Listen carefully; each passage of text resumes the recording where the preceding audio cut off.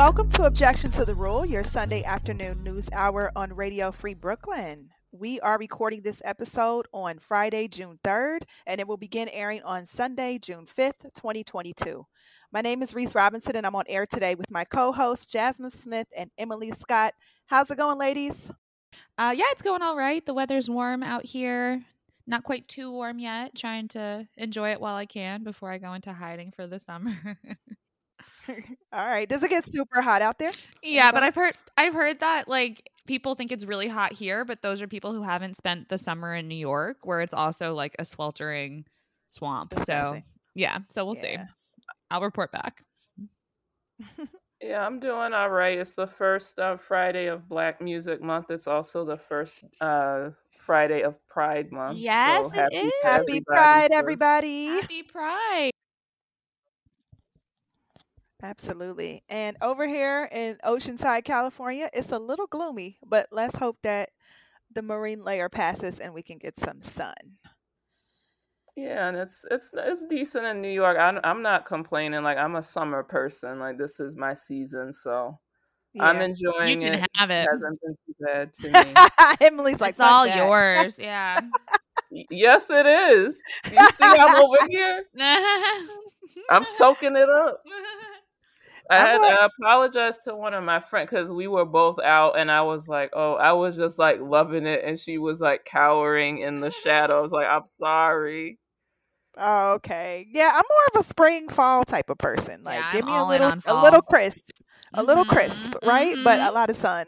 Mm-hmm. A little crisp, but a lot of sun. That's what I like. Yeah. Cool. All right. So today's episode will consist of our local news story, which is about an indictment in the killing of a Queens delivery man.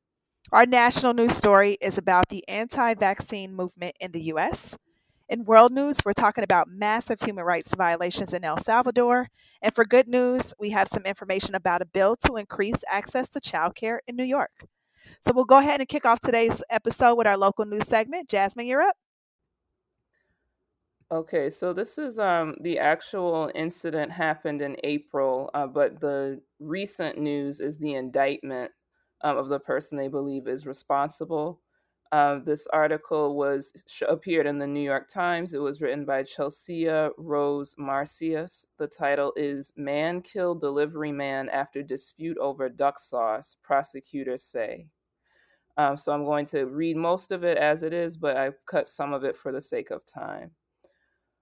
On a routine April night, on a scooter ride away from the Queens restaurant where he worked making deliveries. Oh, no. How did I do that? Sorry, I also was up like super late.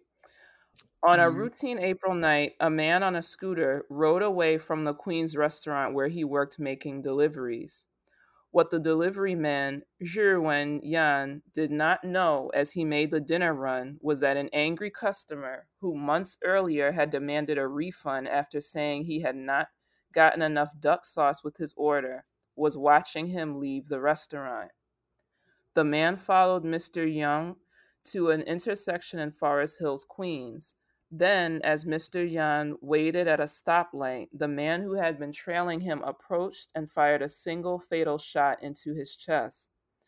The account of what happened that night was described by prosecutors on Thursday, June 2nd, as they announced the indictment of Glenn Hirsch, 51, of Briarwood, Queens, on murder and other charges in Mr. Yan's death. Mr. Hirsch pleaded not guilty at an arraignment on Thursday in Queens Supreme Court. He was ordered held until a court date later this month. He faces up to life in prison if convicted. A petty dispute over a takeout order became an obsessive point of contention for the defendant, who began to stalk and harass employees at the restaurant for months, Melinda Katz, the Queens District Attorney, said in a statement on Thursday. Mr. Hirsch's lawyer, Michael D. Horn, said the authorities had arrested the wrong man. Last November, months before the fatal shooting, prosecutors said Mr. Hirsch had ordered food at Great Wall, the Queens Boulevard restaurant where Mr. Young worked for over 20 years. Mr. Hirsch was furious that night about not getting enough duck sauce packets with his dinner, prosecutors said. Even after workers handed him extra sauce, he insisted on a refund. One worker refused, and Mr. Hirsch called the police. An employee told officers that the restaurant could not take back orders because of concerns about the coronavirus, prosecutors said. Mr. Hirsch then stormed out of the restaurant, according to a news release from the district attorney's office. For weeks after the episode, Mr. Hirsch continued to unleash his anger on Great Wall employees, damaging one employee's vehicle with a knife in December, prosecutors said. When Mr. Yan and his coworkers confronted Mr. Hirsch, prosecutors said he told them, "I have a gun and be careful. This is the last time I'm going to tell you." About a month after that altercation, Mr. Hirsch showed up at the restaurant again and pointed a gun at an employee who was shoveling snow, prosecutors said. "How's your car? Remember me?" Mr. Hirsch said, according to the news release. "I will kill your entire family." The worker rushed into the restaurant and called the police. When he went back outside, Mr. Hirsch was gone, but the tires on a worker's car had been slashed, prosecutors said. On April 30th, Mr. Hirsch dropped his wife off at work and then headed toward the restaurant, prosecutors said. He drove past it 7 times between 7:30 p.m. and 9:30 p.m. before spotting Mr. Yan, 45, as he left to make the delivery. Mr. Hirsch followed Mr. Yan to an address on 108th Street where he dropped off an order, then to 67th Drive and 108th Street where he then fatally shot him, prosecutors said. Mr. Yan was taken to Elmhurst Hospital Center, where he was pronounced dead. Mr. Yan, a father of 3 children, immigrated to the United States from Fuzhou, a city in southeastern China. He often delivered lunch orders to students at Queller Prep Tutoring and Educational Services Incorporated, the owner, Frances Queller, said. Since her husband's death, Miss Eva Zhao has focused on helping the couple's children cope with the loss of their father, said Jennifer Wu, a lawyer who was representing the family. One of Miss Zhao's most pressing concerns has been how to invest the money friends and strangers have donated. She wants to use the money to help fund her 2-year-old daughter's education. So that's the story. Very, very sad. I watched the video of the owner of the restaurant being interviewed, describing, that this person over duck sauce, was assaulting them, calling them racist names, and this campaign lasted for months and months. And to see that this appears to be how it ended is just really senseless and sad. That's extremely sad. I hadn't heard this story. Listening to you, recount the news about the story, it's I'm hearing a lot of it's like this thing where that sort of harassment and that sort of stalking often leads to escalation, and it did here in this case, fatal escalation. And was there a reason there wasn't some sort of restraining order, wasn't some sort of police action taken prior to it escalating to this point? Not that you necessarily have the answer, any of us do, but it's this happens a lot to women, right? People don't take their complaints seriously, that Right. There's someone stalking them, their ex isn't leaving them alone. They got the police involved. They called. Mm-hmm. This was known that this was happening. Mm-hmm. And it's I agree with you. It's similar. We haven't talked about Uvalde yet, but that shooter had a history of threatening girls explicitly at his job. And then eventually this is what happened. And it's the same thing with this. From November to April is a lot of time. And to have been, there's cameras, you can see footage of people leaving the restaurant. They let the police know this was happening. They were aware of this person. And it still happened. It's really, what are you supposed to do? Live in a chestnut? Even if you did, people would fucking find ways. They crack it open. Exactly. It's awful when you express what you're dealing with and people don't take it serious. It's more sad when people just kind of, I feel like we're just in this really agitated state of being um right now, and everybody's on edge. So anything is fucking possible, but you know, Right. it's really sad that somebody had to lose their life over something that is so pointless. Um Especially when they obviously shared what they were going through, but it's almost like, that shit doesn't even matter anymore. Like I feel like, you said the police were involved. A lot of times when the police is involved, it's not a good outcome, unfortunately. But this is really sad that somebody had to lose their life over something so meaningless. It's never good. Yeah, and it's, there's so many different like overlapping layers of it because, this in this particular instance, like the victim and the perpetrator were not of the same race, and like there was a racist element of the things he was saying to the people in the restaurant. There's also the dynamics of them being like in the service industry and the way people, downplay or like don't take seriously things that happen like when you're in those positions, like people feel like they can unleash on you, Mm-hmm. and I do. it's scary. It's really scary. And I think another layer to that too is I'm hearing like a layer of undiagnosed like mental illness, right? Like to escalate, like to focus in with that, and which isn't to say that, it means that they're this person is not responsible, right? That he's like, it doesn't mean like crazy defense, etc. But it's like there's just a lot of layers here, and mental illness and racism aren't exclusionary, right? Like things like that. Like but this person clearly has had like severe anger issues. Like I don't know. I'm not a doctor, but like this is not normal.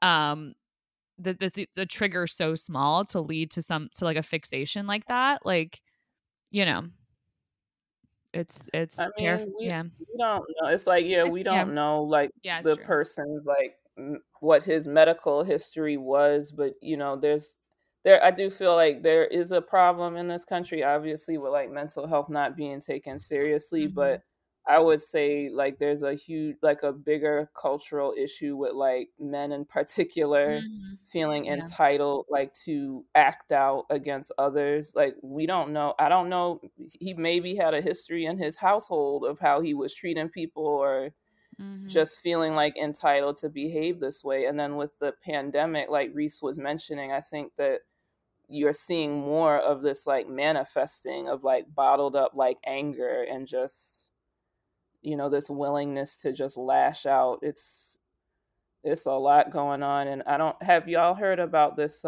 Supreme Court case that's coming down that might make handgun ownership even more widely accessible in New York State?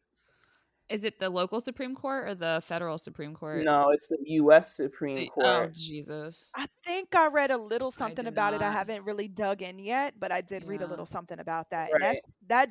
that really shows you a sign of the times, right? Like, Yeah. It really does. And it's like to what Emily was saying, like we in New York State, we have very strict rules about who can have like a concealed carry gun legally. And there's a lot of issues with it because it's like stuff with like, oh, you have to be of good moral character. And it's like, who decides that?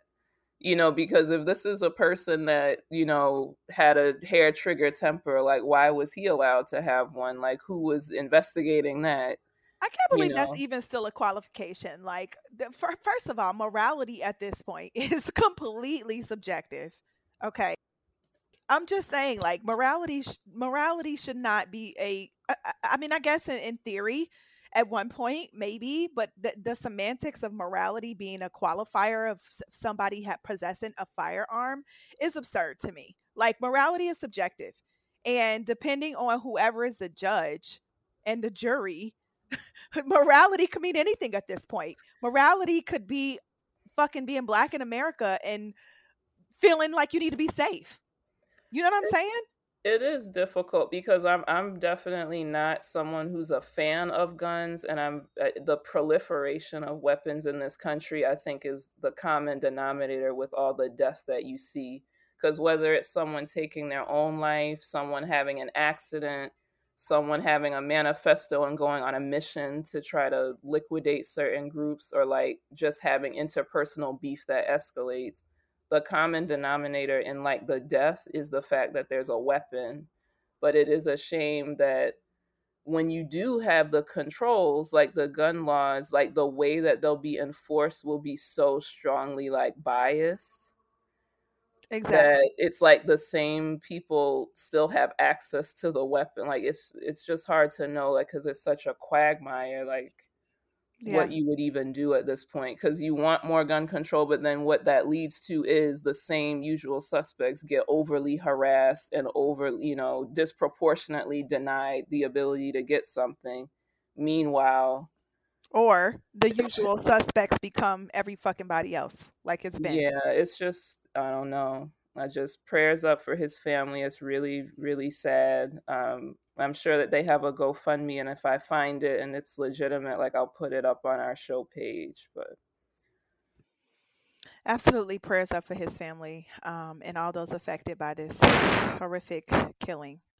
We're going to go ahead and take our first music break for today. This is a nice jazz track called Why Not? And it's by Kiefer, Luke Titus, and Para Crystalgic. There we go. Para Crystalgic. We'll be right back.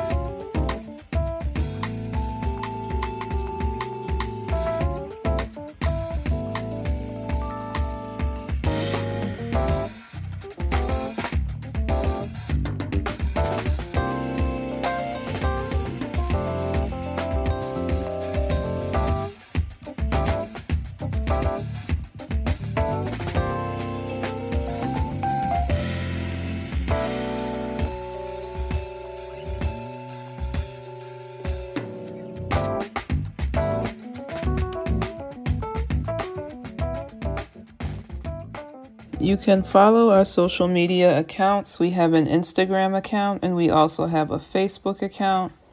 Our Facebook page can be found at facebook.com/Objection Radio Free BK. No spaces, no punctuation. Our Instagram account is at Objection to the Rule. Again, no spaces, no punctuation marks. Welcome back to Objection to the Rule on Radio Free Brooklyn. And now Emily's up with our national news story. Alrighty. So for this week's national story, I'm going to read parts of a piece that was published by the New York Times on May 25th. It was written by Moises Velasquez Manoff, and it's titled The Anti-Vaccine Movement's New Frontier. A wave of parents has been radicalized by COVID-era misinformation to reject ordinary child immunizations with potentially lethal consequences. And this is like a very long, I guess the word's expose. I'm not really sure. It's like a very long deep dive into this world. And I pulled out some chunks that I thought would be like the most interesting, but definitely check it out if you want to know more. The article explains, quote, "The mother of 4 brought her children, ranging in age from grade school to high school, to the doctor's office last summer for their annual checkup.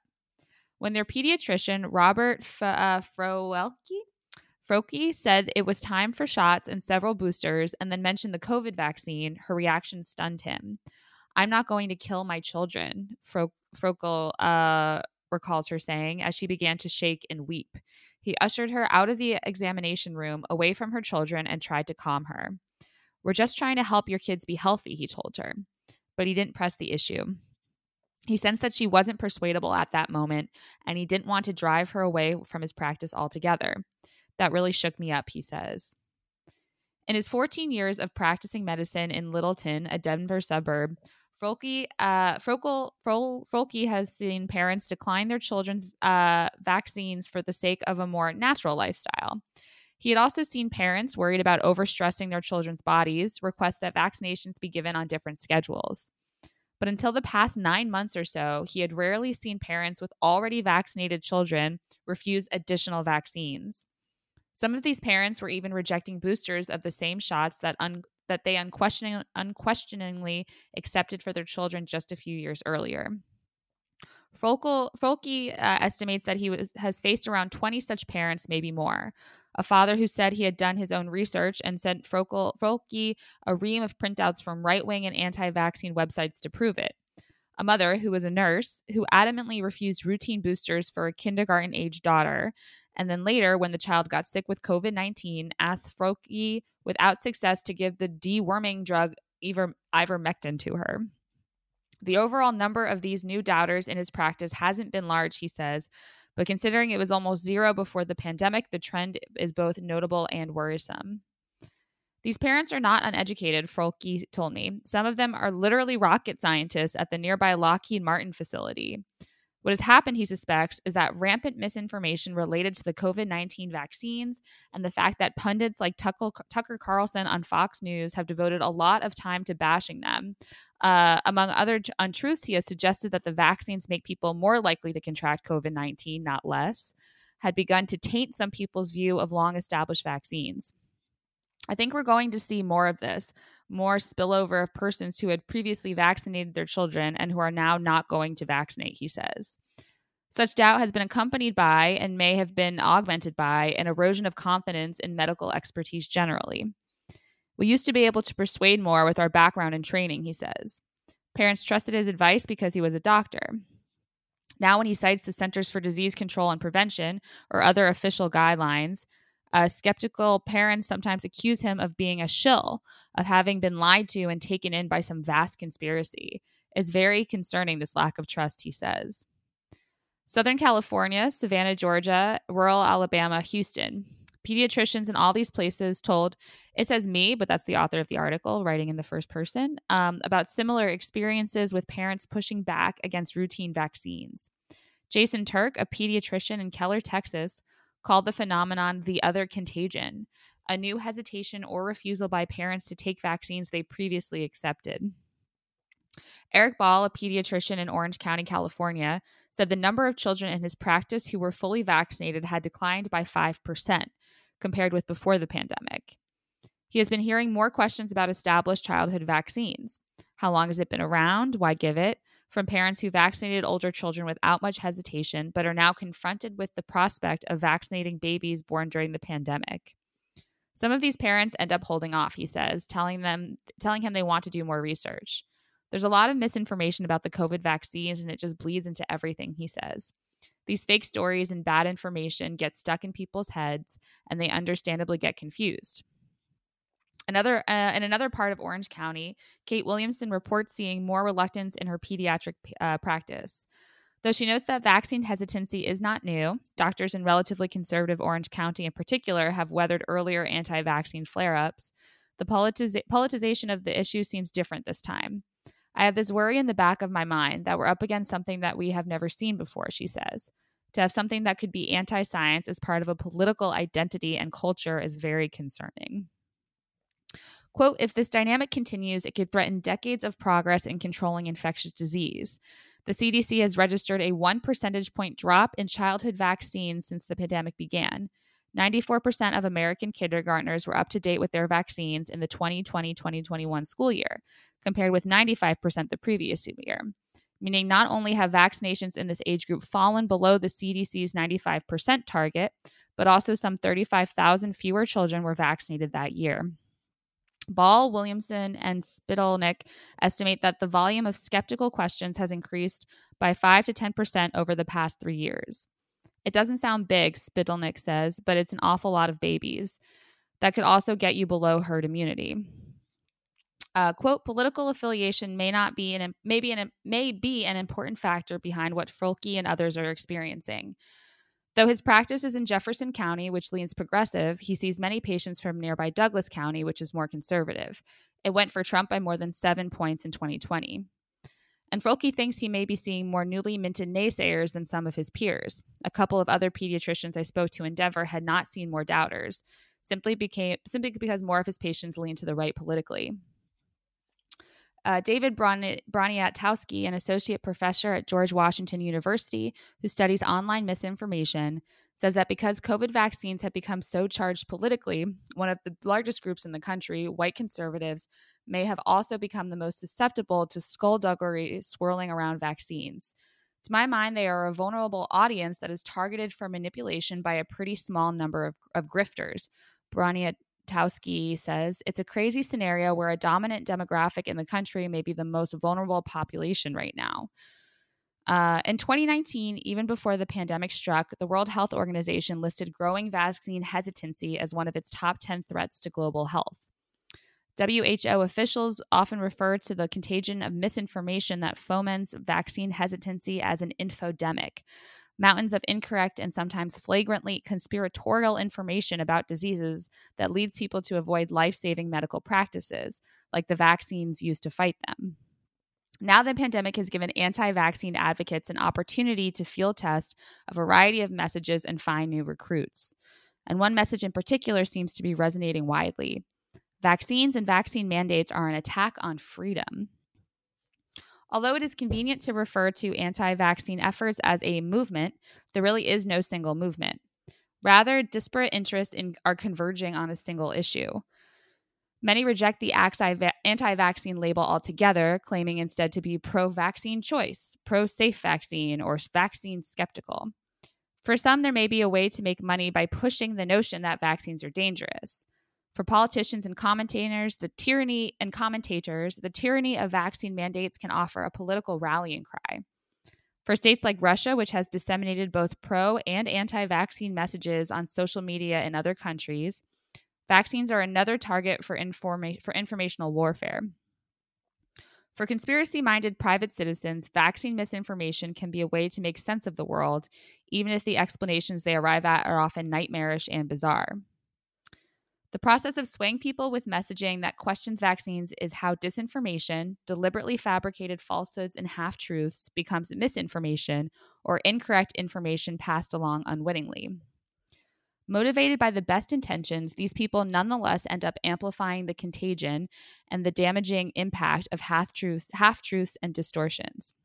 This is a deadly movement, Peter Hotez told me. With things like terrorism and nuclear proliferation, we have lots of infrastructure. For this, we don't have anything.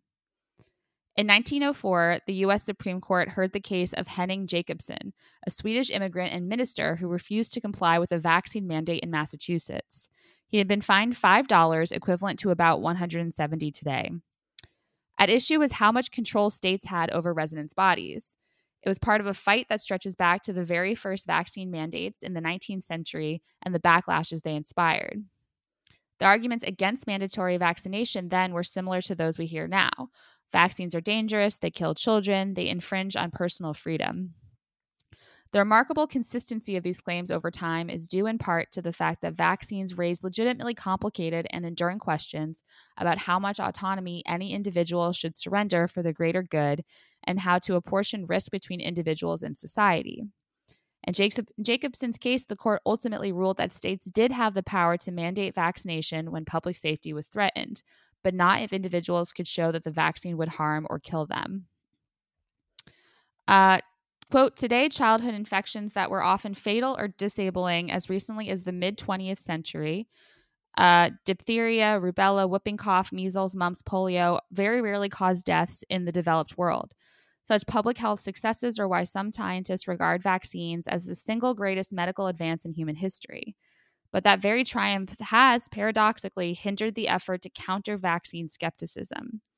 In the developed world, only a small portion of the population has seen the death and suffering caused by the diseases of eras past. Vaccines, in the minds of many, have come to pose a greater threat than the diseases that they have helped nearly vanquish. In a sense, vaccines have become victims of their own success. And there's a lot more interesting stuff in there. I'm gonna stop reading from the article. It goes on to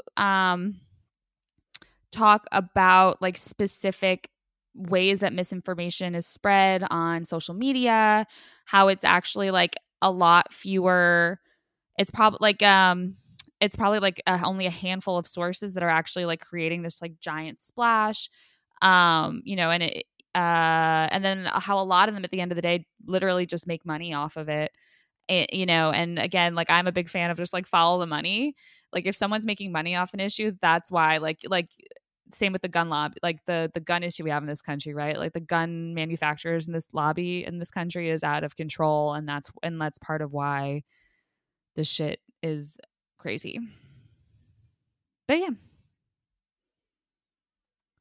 Interesting story. Something that stood out for me, a couple of things, like how pre-COVID, vaccines, I think you said a line about were one of the single most successful advancements in science or something like that. Which I kind of agree with to an extent. Thinking about, the world as a whole and over time how vaccines have helped to eliminate like massive amounts of death in people and in populations and stuff like that. But it's really hard to feel that way today, I feel like. And I'm not sure if that's because of the influence of the anti-vax movement or if that's because of the money. As you just said, when you follow it in the way, the COVID stuff has been withheld by certain people and, certain countries never received the doses that were necessary to help them. So it's a really complex issue, I think. But in the same context, when you follow the money, as you said, it's like, are they really helping us or hindering us? Or is this more of a control mechanism at this point in life? That's really interesting. Yeah. I think I hear what you're saying. I think in terms of scientific, like what you could argue that it's not like humanity's greatest success, right? Because of those political issues involved that you're mentioning and and humanitarian issues involved with that. But I think on a scientific level, like it's still pretty incredible that we have the ability to eliminate diseases in this way, even if in reality it's not happening like that, Yeah. Yeah. I would say that I think that there's some echoes between this and also what we saw happening with the formula shortage. People were making these very ridiculous sweeping statements about like, well, everyone should just breastfeed when they have no comprehension of like what it used to be like before there was widely available baby formula that would make sure that your child had what it needed to just survive past the first year. Like people don't know what that's like, especially not in the Western quote unquote developed world. And it is like we don't have that societal memory of that. And also to Reese's point, it's like conspiracy theories and stuff are obviously incredibly dangerous, but one of the reasons why they're so powerful is that it isn't false to believe that there are like nefarious forces that like don't have your best interests at heart, that like profit off of suffering. That's true. And the way that can then get exploited and twisted around is what's really scary, because we do see that like there is a problem with like a monopoly about like who is able to produce the formula. Like why was that allowed to happen? It's an issue. Right. But then you have people are like vulnerable to feed into like these more like wackadoodle ideas that don't make any sense at all. But then what's happening around them seems to be like proof of that. Like if they see like people are profiteering off of medicine, which like the pharmaceutical industry, which is bad, that can then feed into like not believing in the science or questioning the science. So it's really like a Pandora's box of like this creepy feedback loop, like having a short historical memory. You have, all this dark money like feeding into the misinformation. And then you also have people that, they should be looking out for the public health interest, but they'll let money get in the way of that. And then, you know what I'm trying to say? It's like they Absolutely. feed into each Yeah. other, and it's like it's like people feel more justified in believing like wackadoodle claims because you have people that are like abdicating their responsibility to like properly educate people about history, to properly, make sure these things are available and like easy to understand. Like it's a frightening mess, and it's growing. It's scary. Great discussion, ladies. Definitely a lot of thoughts to consider here. And, I like the comment that you said about the way the conspiracy theories, in my opinion, are formed by a little bit of truth. Like by a little bit of truth. It didn't just come from no fucking where. That's I mean, that's where how I'm at in life. misinformation is so powerful, because they'll take something that's like kind of true, half true, a piece of true, and then it gets wrapped up in all, it like snowballs into this complete other thing. And that's why it's so hard to unroot it. Absolutely. Thank you so much for that story, Emily. What do you guys think? Check out our social media pages and give us some feedback. We're going to go ahead and take our next music break. This story actually just fueled me to change the song. So this next track is a throwback classic. This is the OJs with For the Love of Money. We'll be right back.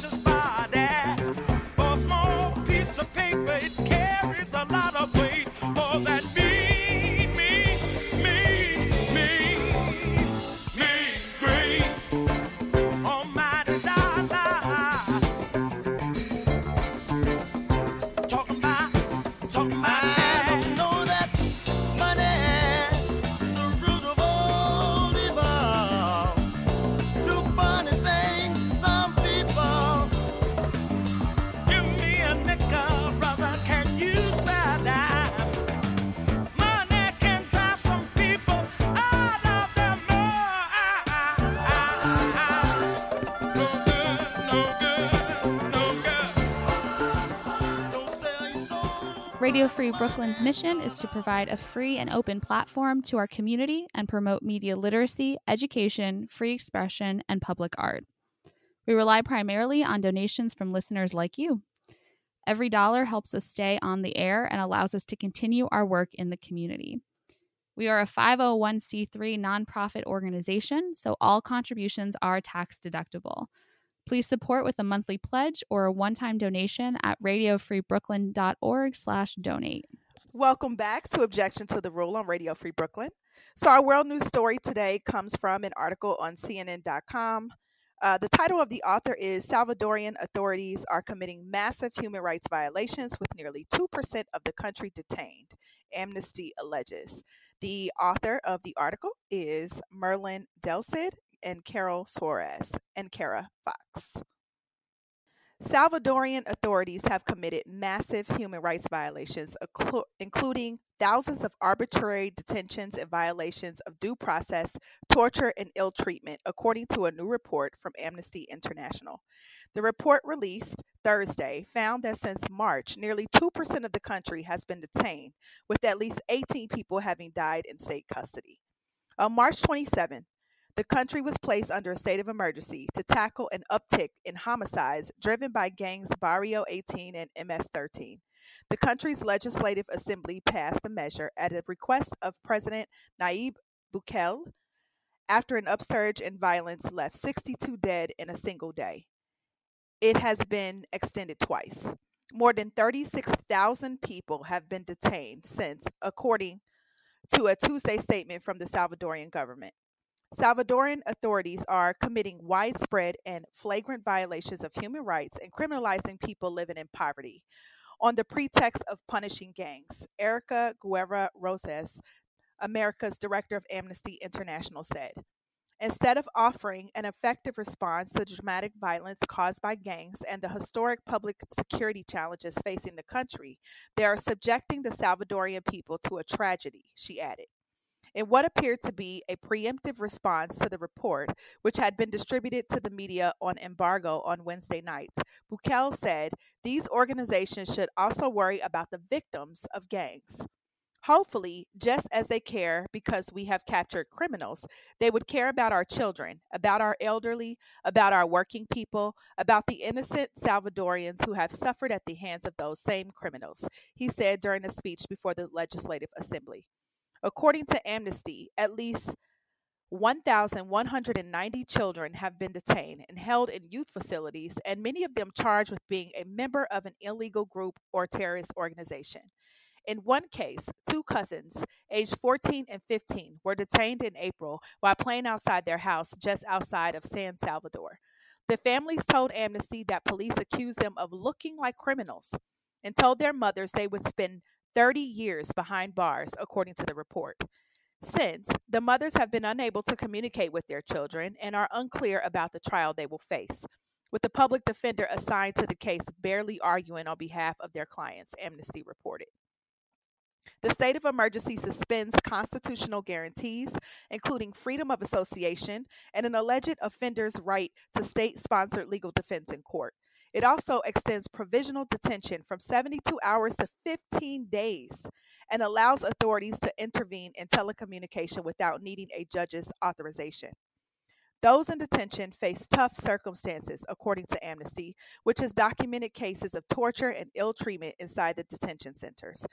Amnesty detailed cases of such alleged abuse in their report. In one instance, a 16-year-old who was arrested in April and held for 13 days for being an alleged member of an illegal group was chained to a wall of a detention center where he said he was beaten by police.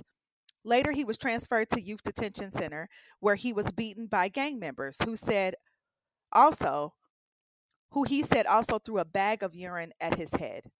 Many of the detainees are being held without due process purely because the authorities view them as having been identified as criminals in the stigmatizing speeches of President Bukele's government, because they have tattoos, are accused by a third party of having alleged links to a gang, are related to someone who belonged to a gang, have a previous criminal record of some kind, or simply because they live in an area under gang control, which are precisely the areas with high levels of marginalization and that have historically been abandoned by the state, according to Amnesty. El Salvador has a long history of organized crime groups fighting against security forces and among themselves to control territory and drug routes across Central America. The small Central American country, roughly the size of Massachusetts, led the world for the number of homicides related to the size of its population for several years in a row in the 2010s. Bukele, the self-proclaimed world coolest dictator, took office in June 2019 with broad support after promising to stand tough against gang violence, which has rackled El Salvador for decades. In February 2020, Bukele sent armed troops into Congress as he demanded the lawmakers approve his plan to secure a $109 million loan to tackle gang violence.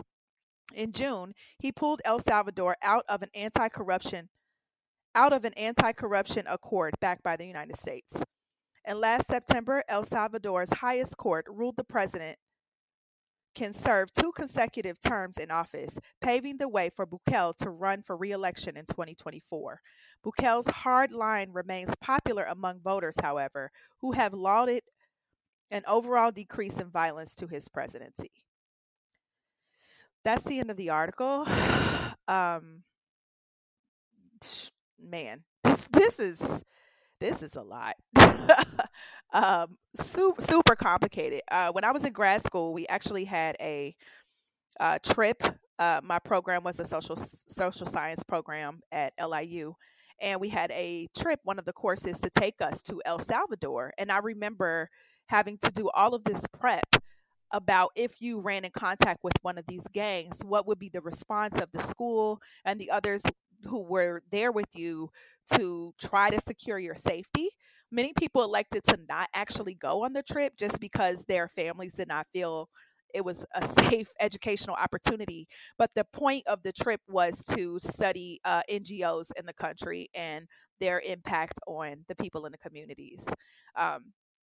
So just a really interesting thing that happened, but this is really sad. 2% of the population, and obviously there's a lot of racism here, there's a lot of prejudice, and there's a lot of children that are caught up in this drama.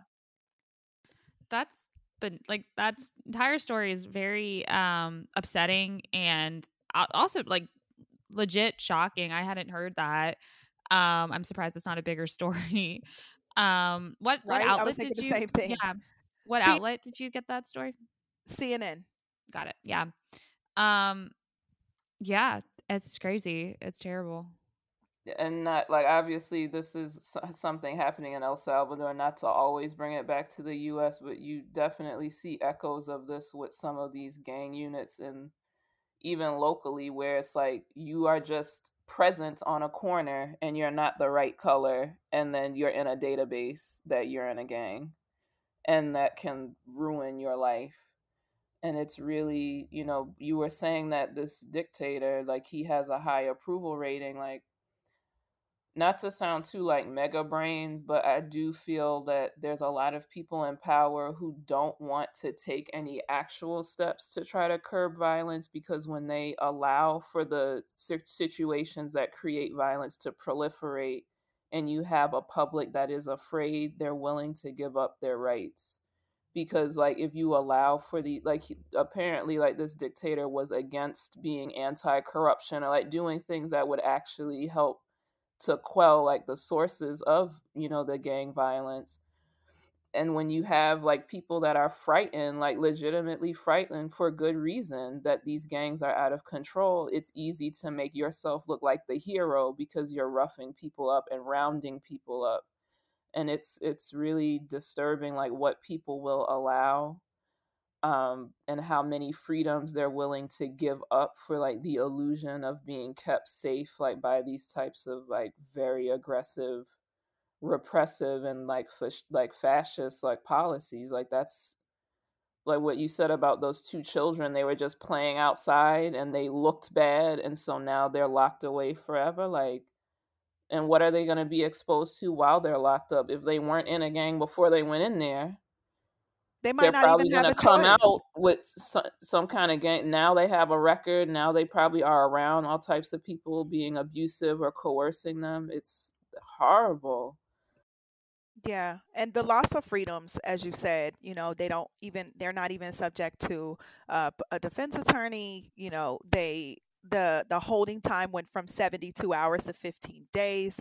Anything can happen in a situation where it's volatile, and obviously there is no sort of procedure. There is no, so it sounds to me like it's just they're just running rampant, these forces. And the saddest part is once you're in, then what? It's an unmentionable amount of time that you're subject to this, and your family can't do anything about it. I would like to follow this story and see what happens in the coming months, because 2% of the population is absurd. Like and I'm sure it's just going to increase. Yeah, I want to look more into this dictator because he's a relatively young man. So I could see how, you have someone that's somewhat charismatic, promising to keep you safe. Like we've seen this story before and how it Yep. ends. Like it doesn't end well. So yeah, like definitely interested in learning more. Like who is he? Where did he come from? Who Is bred him for behind this him? spot? Yeah, yeah. It's crazy. It's like gangs. You talking about a gang? The police can just show up. That is the gang. Shit. They showing up just rounding you up because you're broke. Like that's not a gang. They That's the probably in biggest on gang it of with all the time. gangs. Absolutely. Absolutely. That's what I was thinking when I read this story. Like, oh yeah, he's connected to someone. Um, he's connected to probably many others that have given him this power or elected for him to have this position, to have this power. And it's very scary for the people of El Salvador and the children who are caught up in this. All right, y'all. We gonna do good news, or what you think? Yeah, I'll read some quick, fast, in a hurry. So, Okay. hey, it's your girl. It's Jasmine doing some Jasmine, good news. give us some good news, girl. Yay! Hell has frozen over. Okay, so this is from The Gothamist. It was written by Gwen Hogan. Package of city council bills aim to pave way for universal child care. New York City Council is set to introduce a slate of bills Thursday that aim to create a plan for broad access to more affordable childcare for all New York City parents within a 5-year span. Council member Julie Menin, who represents the Upper East Side, is sponsoring bills that would, among other measures, create a child care advisory board to oversee the planning and implementation of universal child care, with the goal of making it easier to access for New York City families regardless of income.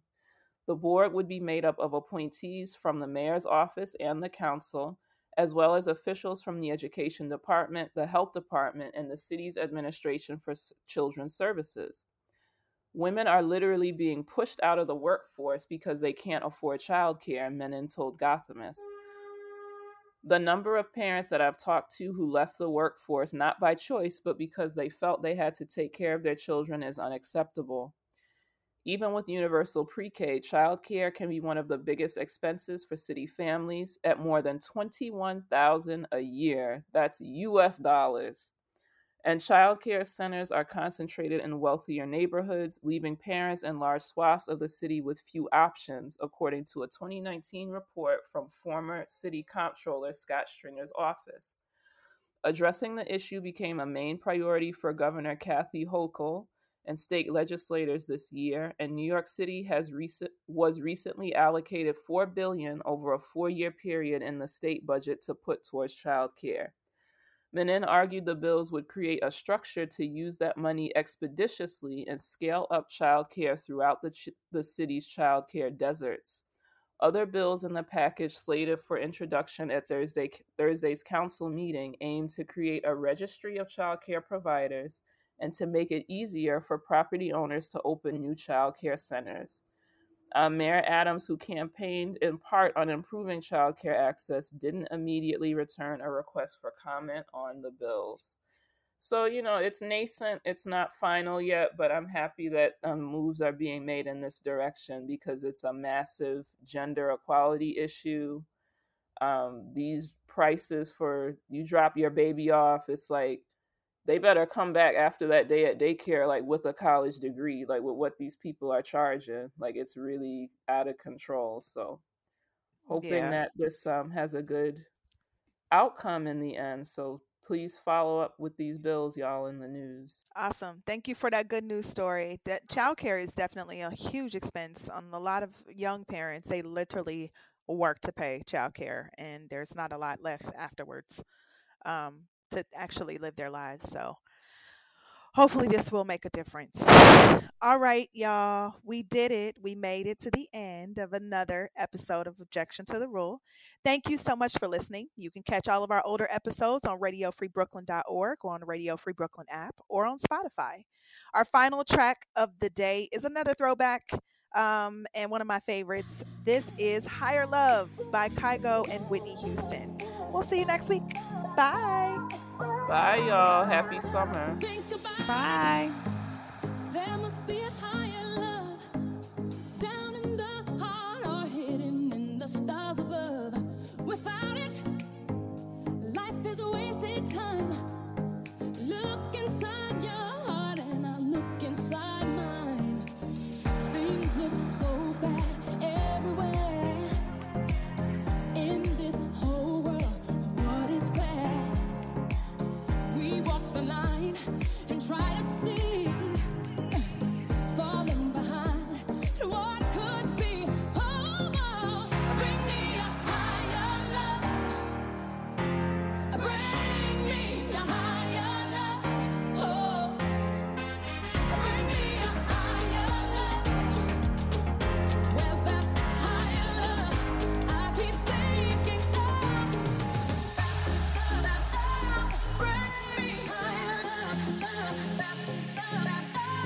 Bring me higher love.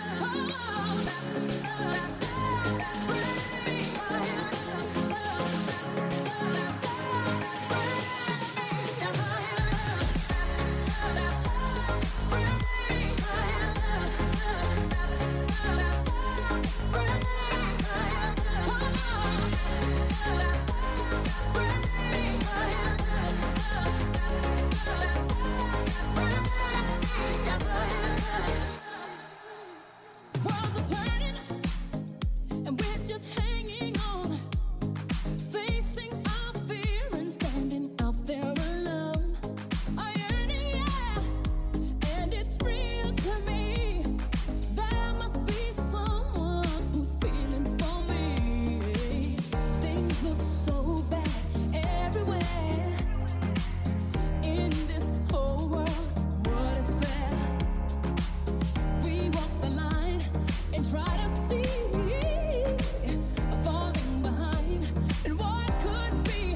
Oh, bring me a higher love. I'm all up. Bring me a higher love. Oh, bring me a higher love. If you'd like to listen to Radio Free Brooklyn when you're not in front of your computer, please download our free mobile app for iPhone and Android, available in the App Store for iPhone or the Google Play Store for Android. Also, please be sure to subscribe to our monthly newsletter for the latest news about new programming and upcoming Radio Free Brooklyn events. You can sign up at radiofreebrooklyn.org/newsletter.